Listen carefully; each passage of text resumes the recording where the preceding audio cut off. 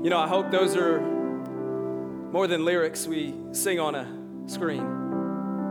I hope that's not just a catchy song that we like, but that is the truth of who God is. And I would assume, I would bet that probably many of us, if not all of us, we have areas in our life where we need God to come through, where we need that way maker, that miracle worker, that promise keeper.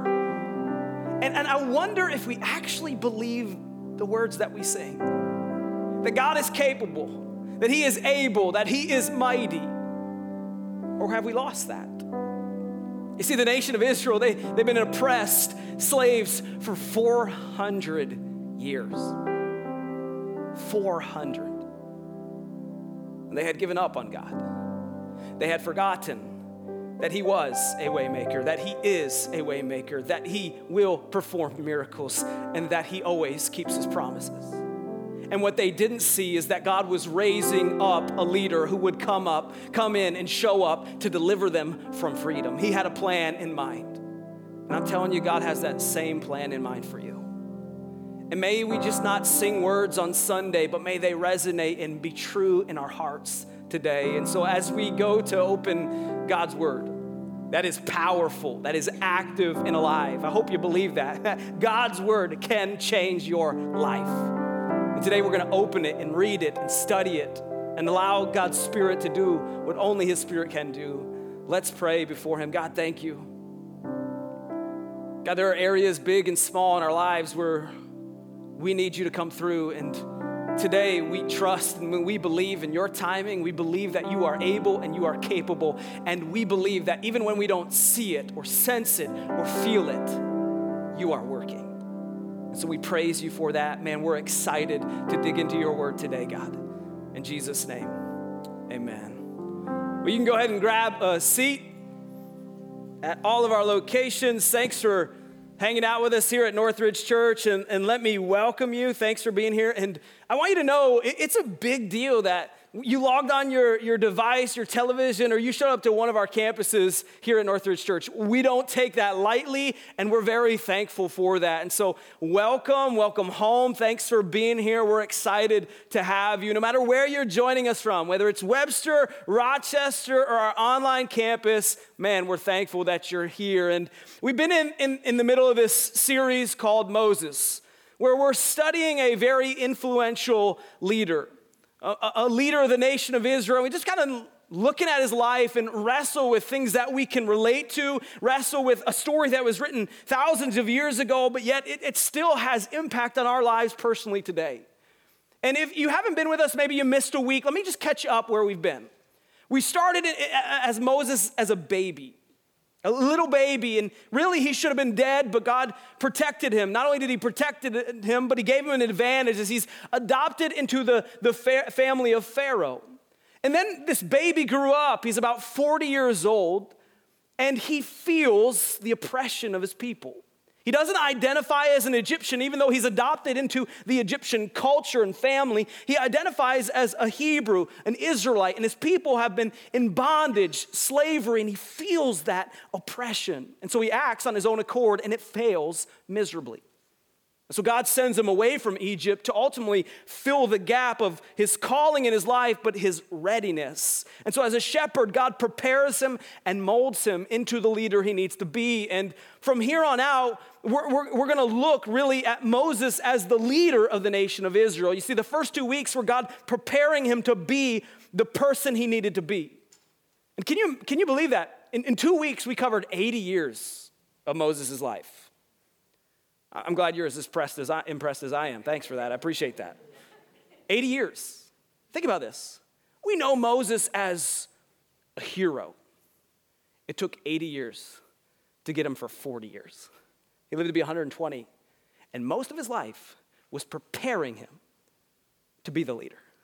See, most of us, we want to be the leader, but we're not willing to go through the 80-year process, right? So now we're going to look at Moses, and today we're going to look at one of the most monumentous moments in the history of the nation of Israel. A moment that they would come back to regularly in their future, but what we're going to realize is it was just a huge setup for the most monumental moment in all of history.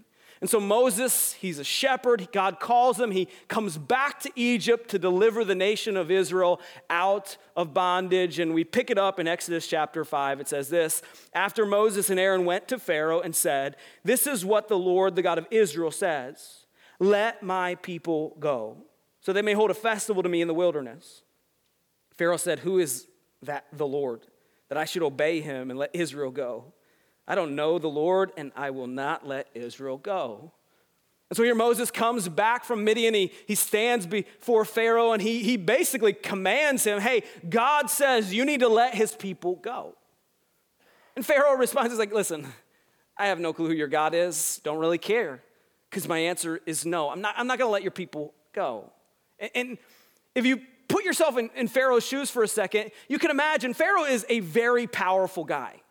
Probably the most powerful guy in these circumstances now. And he looks at Moses like, how dare you? How do you have the audacity to come into my empire and my kingdom and ask me to do something? I own these people. The Israelites are mine. I'm not giving them up. And so he responds to Moses' claim by making it worse for Israel. Verse 6, it says, that same day, Pharaoh gave this order to the slave drivers and the overseers in charge of the people. You are no longer to supply the people with straw for making bricks. Let them go and gather their own straw. But require them to make the same number of bricks as before. Don't reduce the quota. And so here Moses is this leader. He steps on the scene and things get worse. So not only is Pharaoh ticked at Moses, but now the nation of Israel, slaves, their work gets harder because they have to go collect the straw to make bricks, and their quota hasn't been reduced. And so Israel not only is frustrated with Moses, but so is Pharaoh. And you can imagine Moses is probably like, okay, God, what's happening here? Listen, I got it the first time. I did it on my own, and I understand why it failed. But you said you were coming with me this time, and it doesn't feel any different. What's going on, God? Why are you doing this to me? In fact, Moses asks that question in verse 22. It says, Moses returned to the Lord and said, why, Lord, have you brought trouble on this people? Is this why you sent me? Ever since I went to Pharaoh to speak in your name, he has brought trouble on this people, and you have not rescued your people at all. And this kind of makes sense. If you're following the natural progression of Moses' life, you're like, God, why did you bother sending me if it was just going to be the same as the first time I went? God, what are you doing, and why are you doing it? And that question is probably the most common question God ever gets. Why? In fact, I would bet that probably all of us have asked God that question. Why? Why, God? And let me give you some examples of that. Why, God, did you let my mom have cancer? God, why did you let my son or daughter die? God, why did we have to navigate this miscarriage? Why does my spouse treat me this way, God? Why did my dad abandon us? God, why aren't you coming through? We've probably all been where Moses is. And here's what's crazy is Moses is audibly called by God. God speaks directly to him. He says, hey, I want you to go and deliver the nation of Israel out of bondage. And it's not really going well. Why, God? Why? And I think we get where Moses is at, but God says, hey, here's what I want you to say to the nation of Israel. Chapter 6, it says, therefore say to the Israelites, I am the Lord. And I will bring you out from under the yoke of the Egyptians. I will free you from being slaves to them. I will redeem you with an outstretched arm and with a mighty acts of judgment. I will take you as my own people. I will be your God. Then you will know that I am the Lord, your God, who brought you out from under the yoke of the Egyptians. And I will bring you to the land I swore with uplifted hand to give to Abram, to Isaac, to Jacob. I will give it to you as a possession. I am the Lord. And so God tells Moses to tell the nation of Israel, they're frustrated with him, hey, good news is on the horizon. Hey, God is going to set you free. And you would think that people who have been enslaved for 400 years, this would be the exact message they would want to hear. Hey, help is on the way. Things are going to get better. God's going to set you free. You think that would be yes, we've been waiting for this moment. But remember, it's been 400 years. They've probably heard this message before at some point in their life. Hey, God's gonna free us. Remember his promise. Yeah, we remembered it the last 200 years and it's got us nowhere. And so they're losing hope on God. This is ultimately not a referendum on Moses' leadership. It's really a referendum on God. They don't buy God and his promises. And look how they respond. Verse 9, it says this, Moses reported this to the Israelites, but they did not listen to him because of their discouragement and harsh labor. So he's just like, come on, Moses, we've heard this before.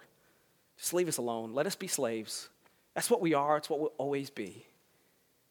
And so Moses' leadership is not really going really well at the beginning. It's not probably what he pictured in his mind of how awesome it was going to be a leader.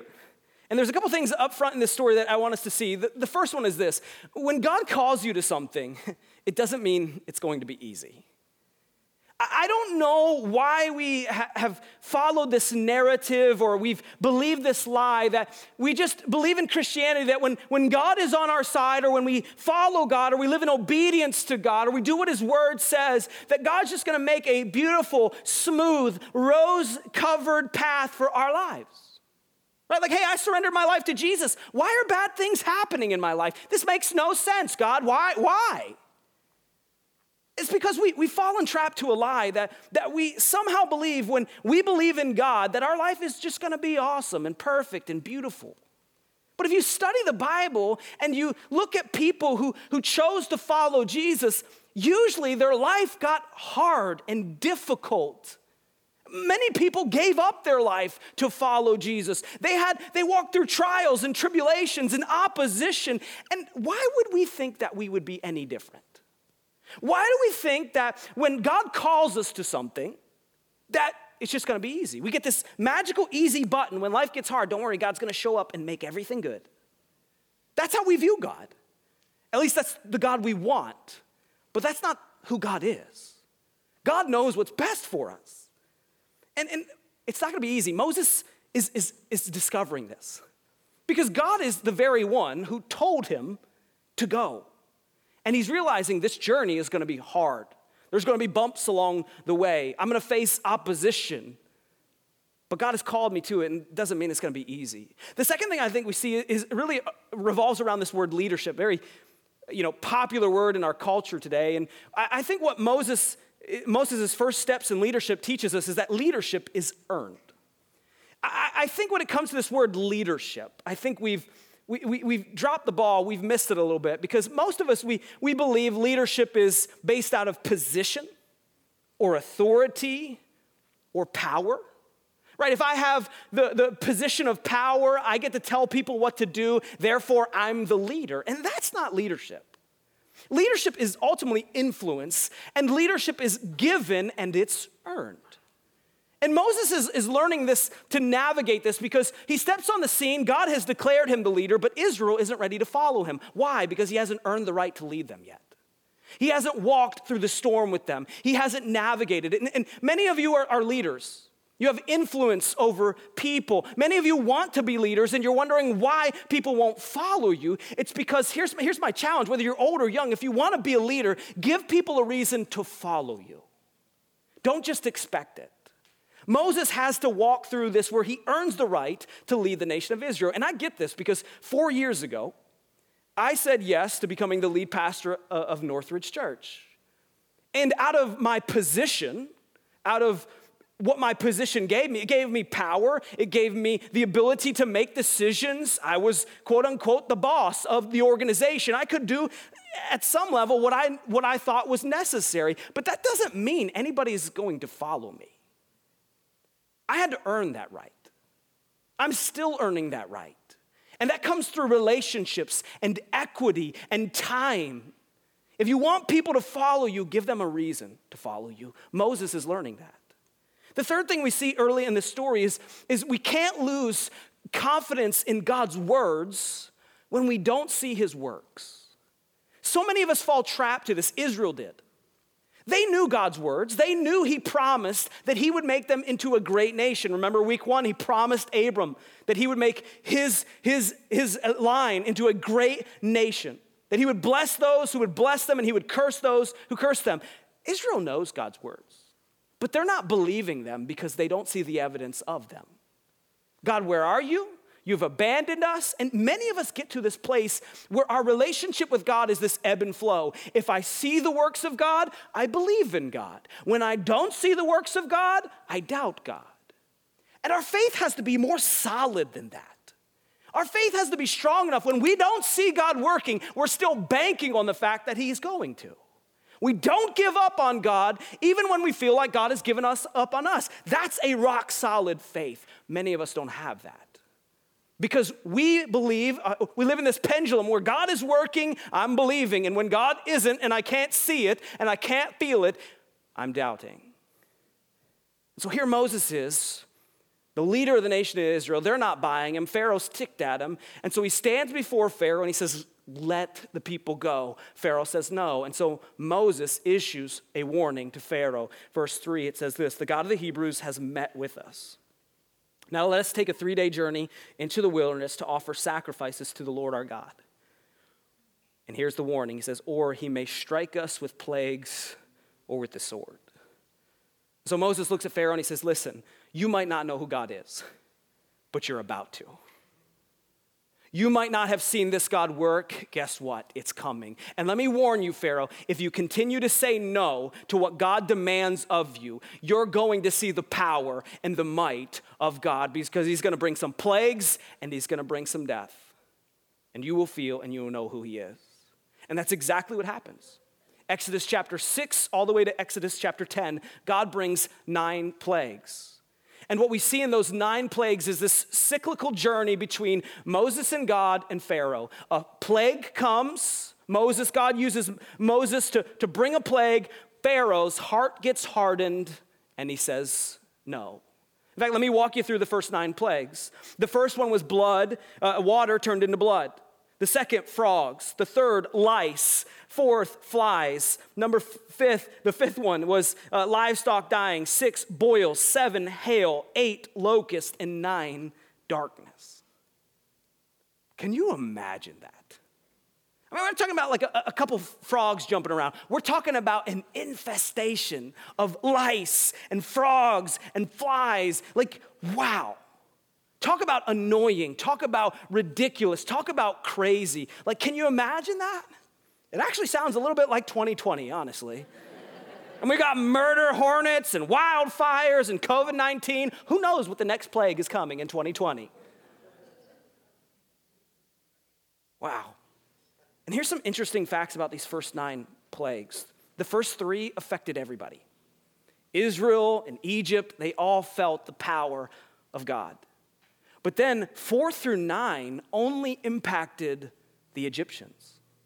So God, in the final couple plagues, God makes a clear distinction between Israel and Egypt. The first 4 plagues, Pharaoh chose to harden his own heart, to become mad and angry. But the 5 through 9, God hardened Pharaoh's heart. And what's interesting about the first 9 plagues is they don't achieve the ultimate goal. I mean, although they were crazy and amazing, they don't get to the end game of what God's trying to do because Pharaoh continuously says no. In fact, this didn't surprise Moses. Moses wasn't shocked by this because God predicted it. Exodus chapter 4, it says, the Lord said to Moses, when you return to Egypt, see that you perform before Pharaoh all the wonders I have given you the power to do. But I will harden his heart so that he will not let the people go. So this didn't shock Moses. Wasn't taken by surprise. He knew Pharaoh was going to get angry and his heart was going to be hardened. But what we can't miss is what the first 9 plagues did do. You see, the plagues established a couple things. The first one was the reputation of God. One thing that we often forget about when we read Exodus is this is at the very beginning of life and humanity. Israel and Egypt don't really know a lot about God. He's kind of still new to people. And here God, through miracles and wonders and his might and strength, what he does for everybody on the scene is they get a picture of how powerful and how mighty this God is.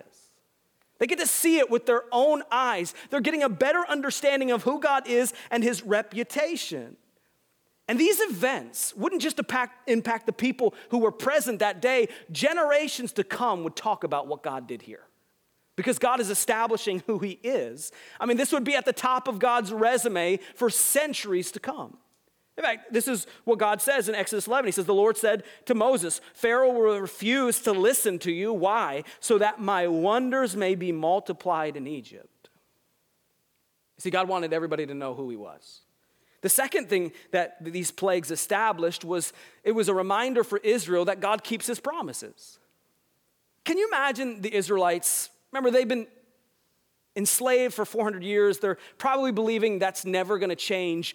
But then they get to see God work in miraculous ways. And you can imagine through each plague, their hope continues to grow, because for the first time, they might start believing that God is going to fulfill the promise that he made long ago. With each plague, they begin to grow more and more encouraged, hopeful that, wow, maybe this time is going to be different because we're seeing God work in a huge way. That God always keeps his promises. The third thing the plagues established was Moses' credibility as the leader of the nation of Israel. Israel wasn't buying Moses as their leader, and ultimately that was just a referendum on God. They weren't buying God, but as Israel watches God work through Moses to bring miraculous plagues, crazy and wild circumstances, they're probably seeing God establish a guy who over the next 40 years of his life, when life gets difficult and hard, they're going to turn to. They're going to go to, because they're going to remember all that God did through them in this moment. And so God is establishing his leader, the person who's going to guide and shepherd this nation for the next 40 years. And so the first 9 plagues were crazy, they were wild, they were amazing, but they didn't get the job done. Pharaoh's heart is still hardened. He still is saying no. And so there was one more plague to come, and it would be the most devastating. Exodus 11, God comes to Moses. It says, now the Lord said to Moses, I will bring one more plague on Pharaoh and on Egypt. After that, he will let you go from here, and when he does, he will drive you out completely. So Moses said, this is what the Lord says. About midnight, I will go through Egypt. Every firstborn son in Egypt will die, from the firstborn son of Pharaoh who sits on the throne to the firstborn son of the female slave who is at her handmill, and all the firstborn of the cattle as well. There will be a loud wailing throughout Egypt, worse than ever has been or ever will be again. But among the Israelites, not a dog will bark at any person or animal. Then you will know that the Lord makes a distinction between Egypt and Israel. So God brings a final plague, a very devastating plague that will kill every firstborn in the land. From the top of humanity to the bottom, even animals. That God's going to go through and make a clear distinction between Israel and Egypt. And the way he does it is through the instructions he gives Moses to the nation of Israel. Exodus 12, it says, on the same night I will pass through Egypt and strike down every firstborn of both people and animals. And I will bring judgment on all the gods of Egypt. I am the Lord. The blood will be a sign for you on the house where you are. And when I see the blood, I will pass over you. No destructive plague will touch you when I strike Egypt. And so God gives Moses clear instructions to the nation of Israel. Here's what you're going to do. When this plague comes, you're going to take a perfect and a spotless lamb. And you're going to sacrifice it, and you're going to take the blood of that lamb, and you're going to paint it on your door frame. It will be a sign to me to pass over my judgment on that house. Now, can we just pause here and say, that's really weird. Okay, it's awkward. Like, hey, when you go trick-or-treating, if someone's got blood painted over their door frame, don't get their candy, okay? But remember, when we read the Bible, we can't view it from a 2020 lens. We can't take our culture and impress it upon biblical time culture. Because in this day and age, sacrificing animals and using their blood as sacrifices was actually a common practice. Even the Egyptians did it to their false gods. So this was very normal. It wouldn't have felt weird to them. And so God says, take this perfect spotless lamb and paint it on your doorframe. It will be the symbol for my presence to pass over that house. And when we look at this final plague, the plague that brings the most destruction, there's a couple things that God realized that needed to be done through this final plague. The first one is there was one more God that God needed to overcome.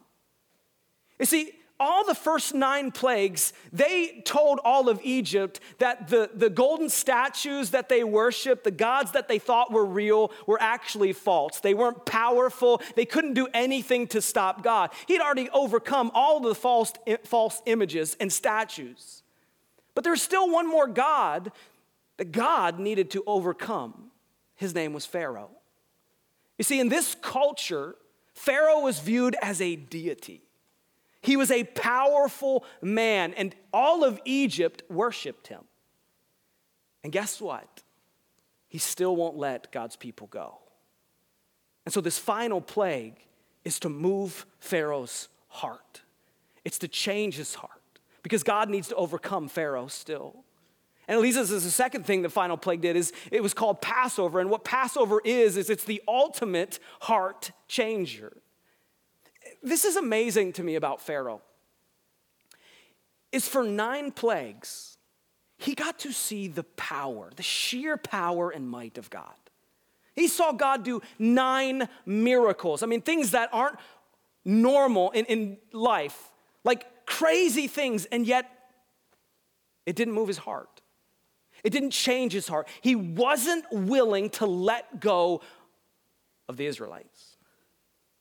But yet through the final plague, where God would actually eliminate his line, the very thing that Pharaoh did to all of Israel by killing all their males, God did to Pharaoh. And it was the actual plague, Passover, that moved Pharaoh to change his mind, because it's the ultimate heart changer. And what we can't miss when we read this story and we look at one of the most monumentous moments in history, you see, all of Israel, as they move forward as a nation, they will come back to this moment regularly. They will celebrate how God delivers them through Passover. But this moment in history is just a setup for the greatest moment in history, because we have to understand what God started at Passover, he finished at the cross. It's no accident at all that Passover takes place, because Passover is ultimately just a picture of what Jesus Christ will come and do on our behalf. It's a picture of the gospel of Jesus Christ, because it's no accident that they had to kill a perfect and spotless lamb. It's no accident that the shedding of blood would be the payment that would be the symbol for God's presence to pass over. It's no accident that Jesus, thousands of years later, would die on that cross, guess when? On the festival of Passover.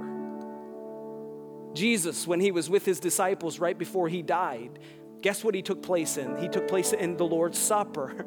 And what he's doing is he's ultimately fulfilling commands all the way back from Exodus chapter 12. Jesus hands out the cup and he says, "This blood will be a new covenant. This blood will be the blood that will be a symbol to God that when you deserve judgment and when you deserve wrath, if you're covered by the blood of Jesus, God will pass over you."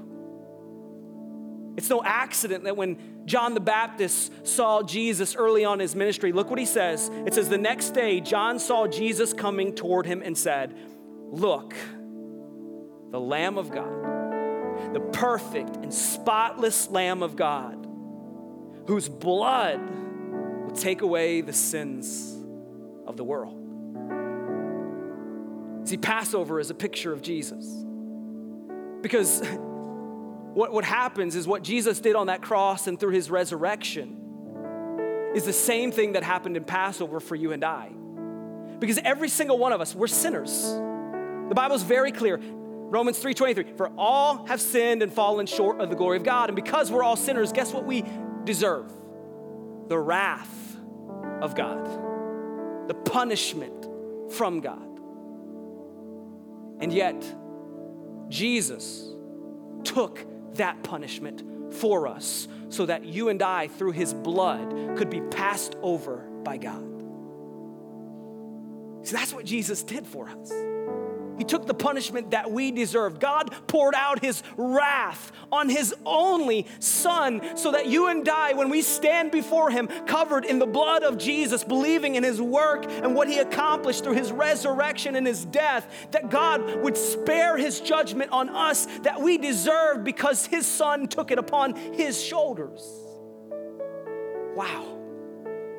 And what that means, I think that pans out for two groups of people. For those of us today that are believers, Christians, Christ followers, disciples, we've received God's grace and his love and his mercy, and he's forgiven us of our past and our sin, and he's led us into the future. What I think when we view this story from a future perspective, what I think we must learn to do is to remember the judgment Christ's blood spared you and spared me from.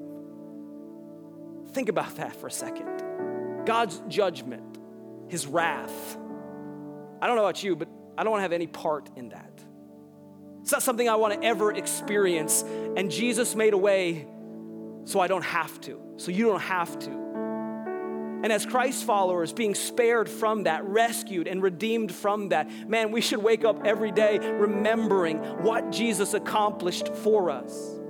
And one way we're going to do that this week for you is through our community groups. We're going to take place in the Lord's Supper, an ordinance from God called communion. And Jesus clearly says, he says, when you do this, remember what my blood shed and my body that was broken did for you. So my prayer for me and for those of us as believers, that we would remember how good the gospel is, that God spared us from the judgment that we deserved.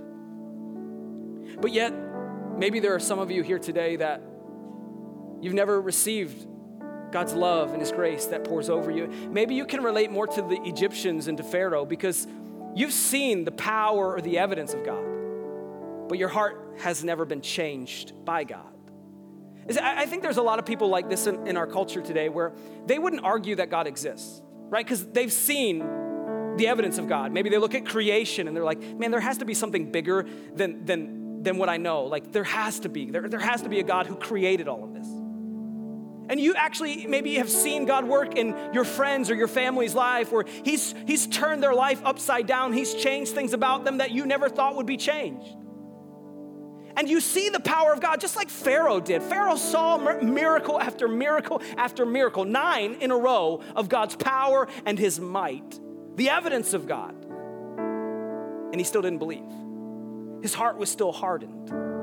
And I think the thing that changes the game for many people is not the power or the evidence or the might of God, but it's the love of God. Because when you realize that you deserved God's judgment, his wrath, and he loved you enough to pour it out on his Son for you, that's a love that isn't ordinary. That's a love that most of us wouldn't live out for other people. And when you realize how much God loves you, what it does is it takes a hardened heart and it softens it. Grace and love changes the game. And maybe for you today, when you realize the love of God that has been poured over you through his Son, Jesus Christ, maybe that's the very thing that will move your heart to follow him. Listen, I don't know where any of you are really personally, but I want to give you a moment, whether you're a believer or you're not, to just talk to God. And so if you just bow your heads and close your eyes, maybe you're a believer here today. And I would just challenge you right now in this moment to express to God your thanksgiving and your gratitude that he spared you, redeemed you. It was nothing that you did, but it was all his work. And would you just let him know how grateful you are for that you would remember and live out of that gratitude for the rest of your life? Or maybe you're here today and you know what, you know God's real. You've seen the evidence of him, but your heart hasn't been changed by him. And maybe today is the day where you realize how much God loves you, what he was willing to give up just to show you that. And maybe today you let that love and that grace and that mercy pour over your heart and soften it into a relationship with Jesus. Where you say in your own words, God, I'm a sinner and my sin has separated me from you. I can't fix it. It's too big for me. But God, your Son's work on that cross and his resurrection set me free from that bondage. Today I'm believing in that work. I'm trusting in it, and I want to walk in a relationship with you. Soften my heart towards you, God. So right now, in whatever words you want to use, would you do that? Thank God. Believe in him. You don't have to say the perfect recipe of words. You can speak to God in whatever language that you use. He knows them all. He just wants to hear from you.